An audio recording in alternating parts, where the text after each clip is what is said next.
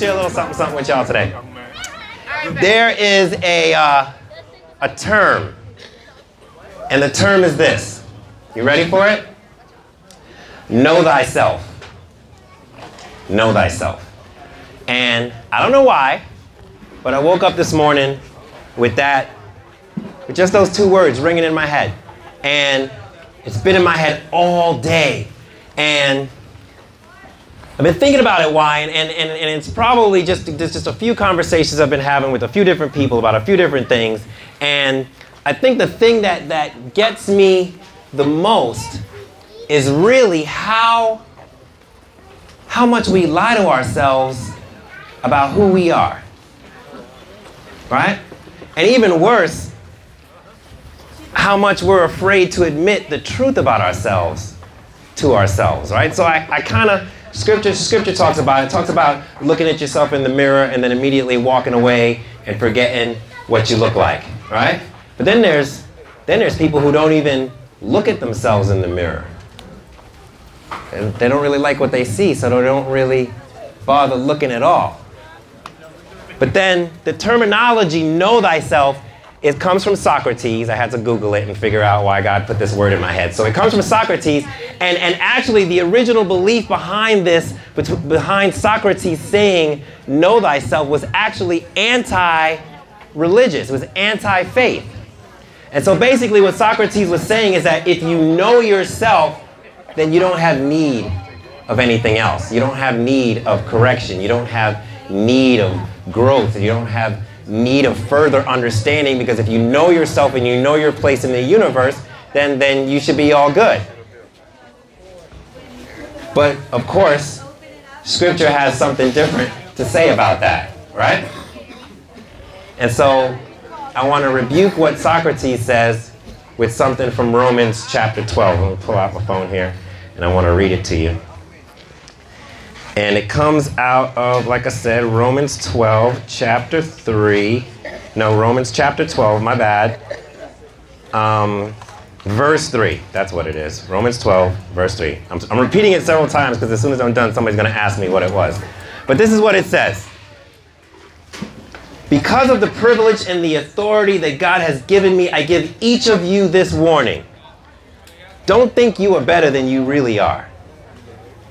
Be honest in your evaluation of yourselves, measuring yourselves by the faith God has given us. So the human condition has two problems. One is either a pride issue or it's a self-esteem issue. We either think too much of ourselves or we think too lowly of ourselves, right? The ego, the pride, makes you a narcissist, makes you somebody that people don't like. The other end of it allows you to be a pushover. A lot of things come from that: addiction, poor coping mechanisms, always searching for yourself and feeling lost and just not feeling that confidence that you are who you are. And so both sides of the pendulum can be problematic, right? But what this chapter is saying, it says humble yourself.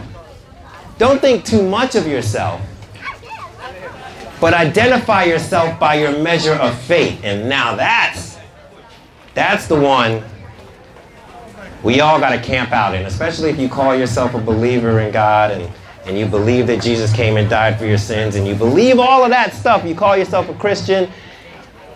Well, then we gotta talk about this measure of faith bit, right? Because some people say, yeah, I believe in God, but I got this addiction. Or yeah, I believe that Jesus died for my sins, but I don't think he wants somebody like me in heaven. I know he died for other people's sins, but me, nah. He don't want anything with me because I've done unspeakable things. I can't come back from where I've been. I can't come back from the things I've done. So you see the difference right now? You got people who are up here thinking all this stuff about themselves when they're really not, and then you keep people down here thinking that they're worse than they really, really are.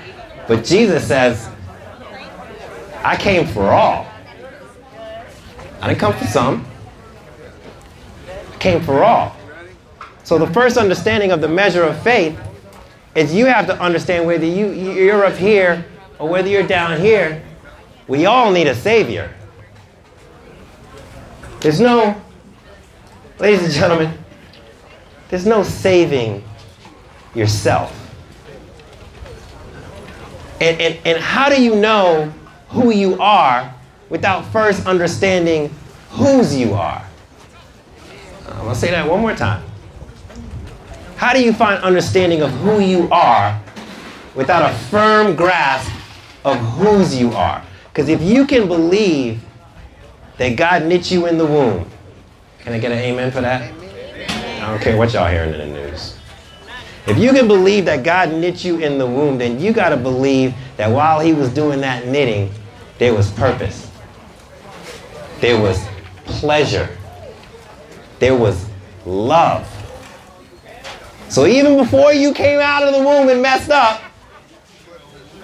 he was there in your corner, got your back. But yet, he also gave us the power of the Holy Spirit.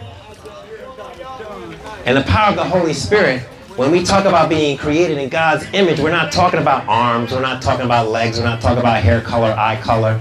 We're talking about being created in God's image. We're talking about the capacity for love. The privilege of patience. The power behind self-control. Talking about loving other people. Talking about selflessness. Talking about all of those things that we read about and we adore about this God of ours. That's the image that he's implanted in each and every one of us. And so, as your measure of faith grows, it's all right, whatever. As your measure of faith grows, two things happen.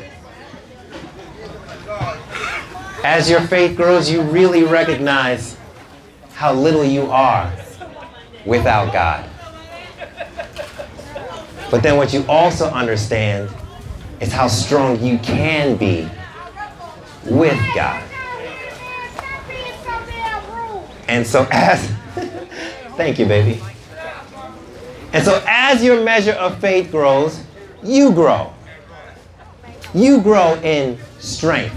You grow in power. You grow in self-confidence. You grow in your capacity to love. You grow in your capacity to do right. You grow in the ability to walk the right path. You grow in your ability to say no to things that you know aren't good for you, and yes to the one who's nothing but right for you. And so, staying here in front of you guys today, and let me tell you, it's a very, very common problem in the work that I do in church, out of church.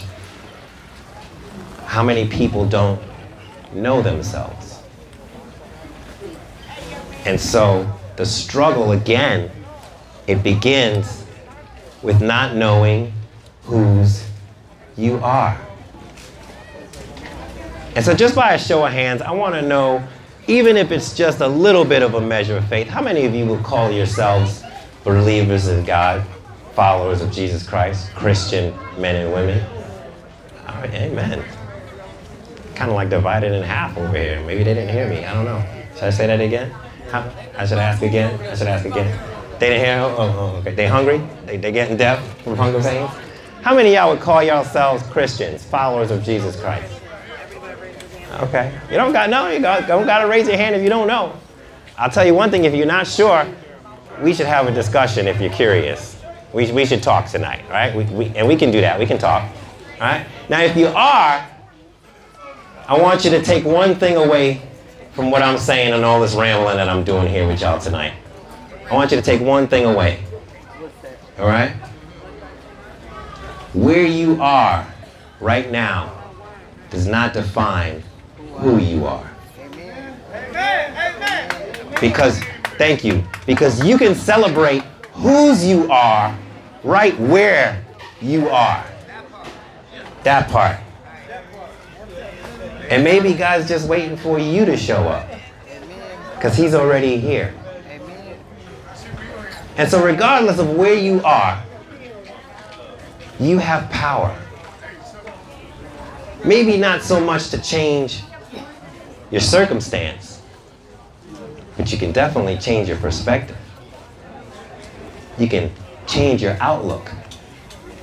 You can understand that today is temporary. Tomorrow is forever.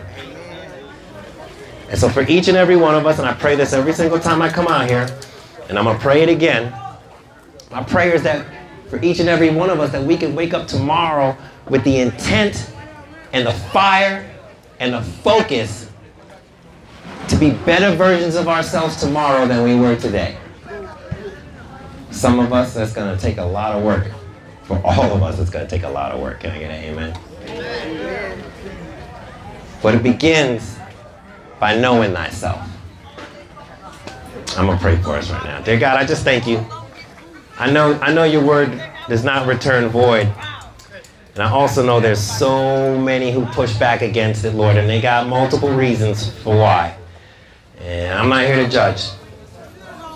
But my prayer is that for those heads that have been hardened, those hearts that have been hardened by life, that have been hardened by circumstance, I pray that there's something in your word today that softened it up a little bit, that pierced through that armor, Lord.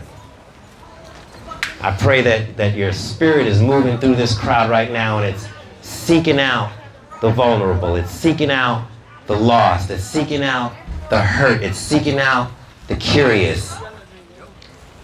And it's appealing to them right now.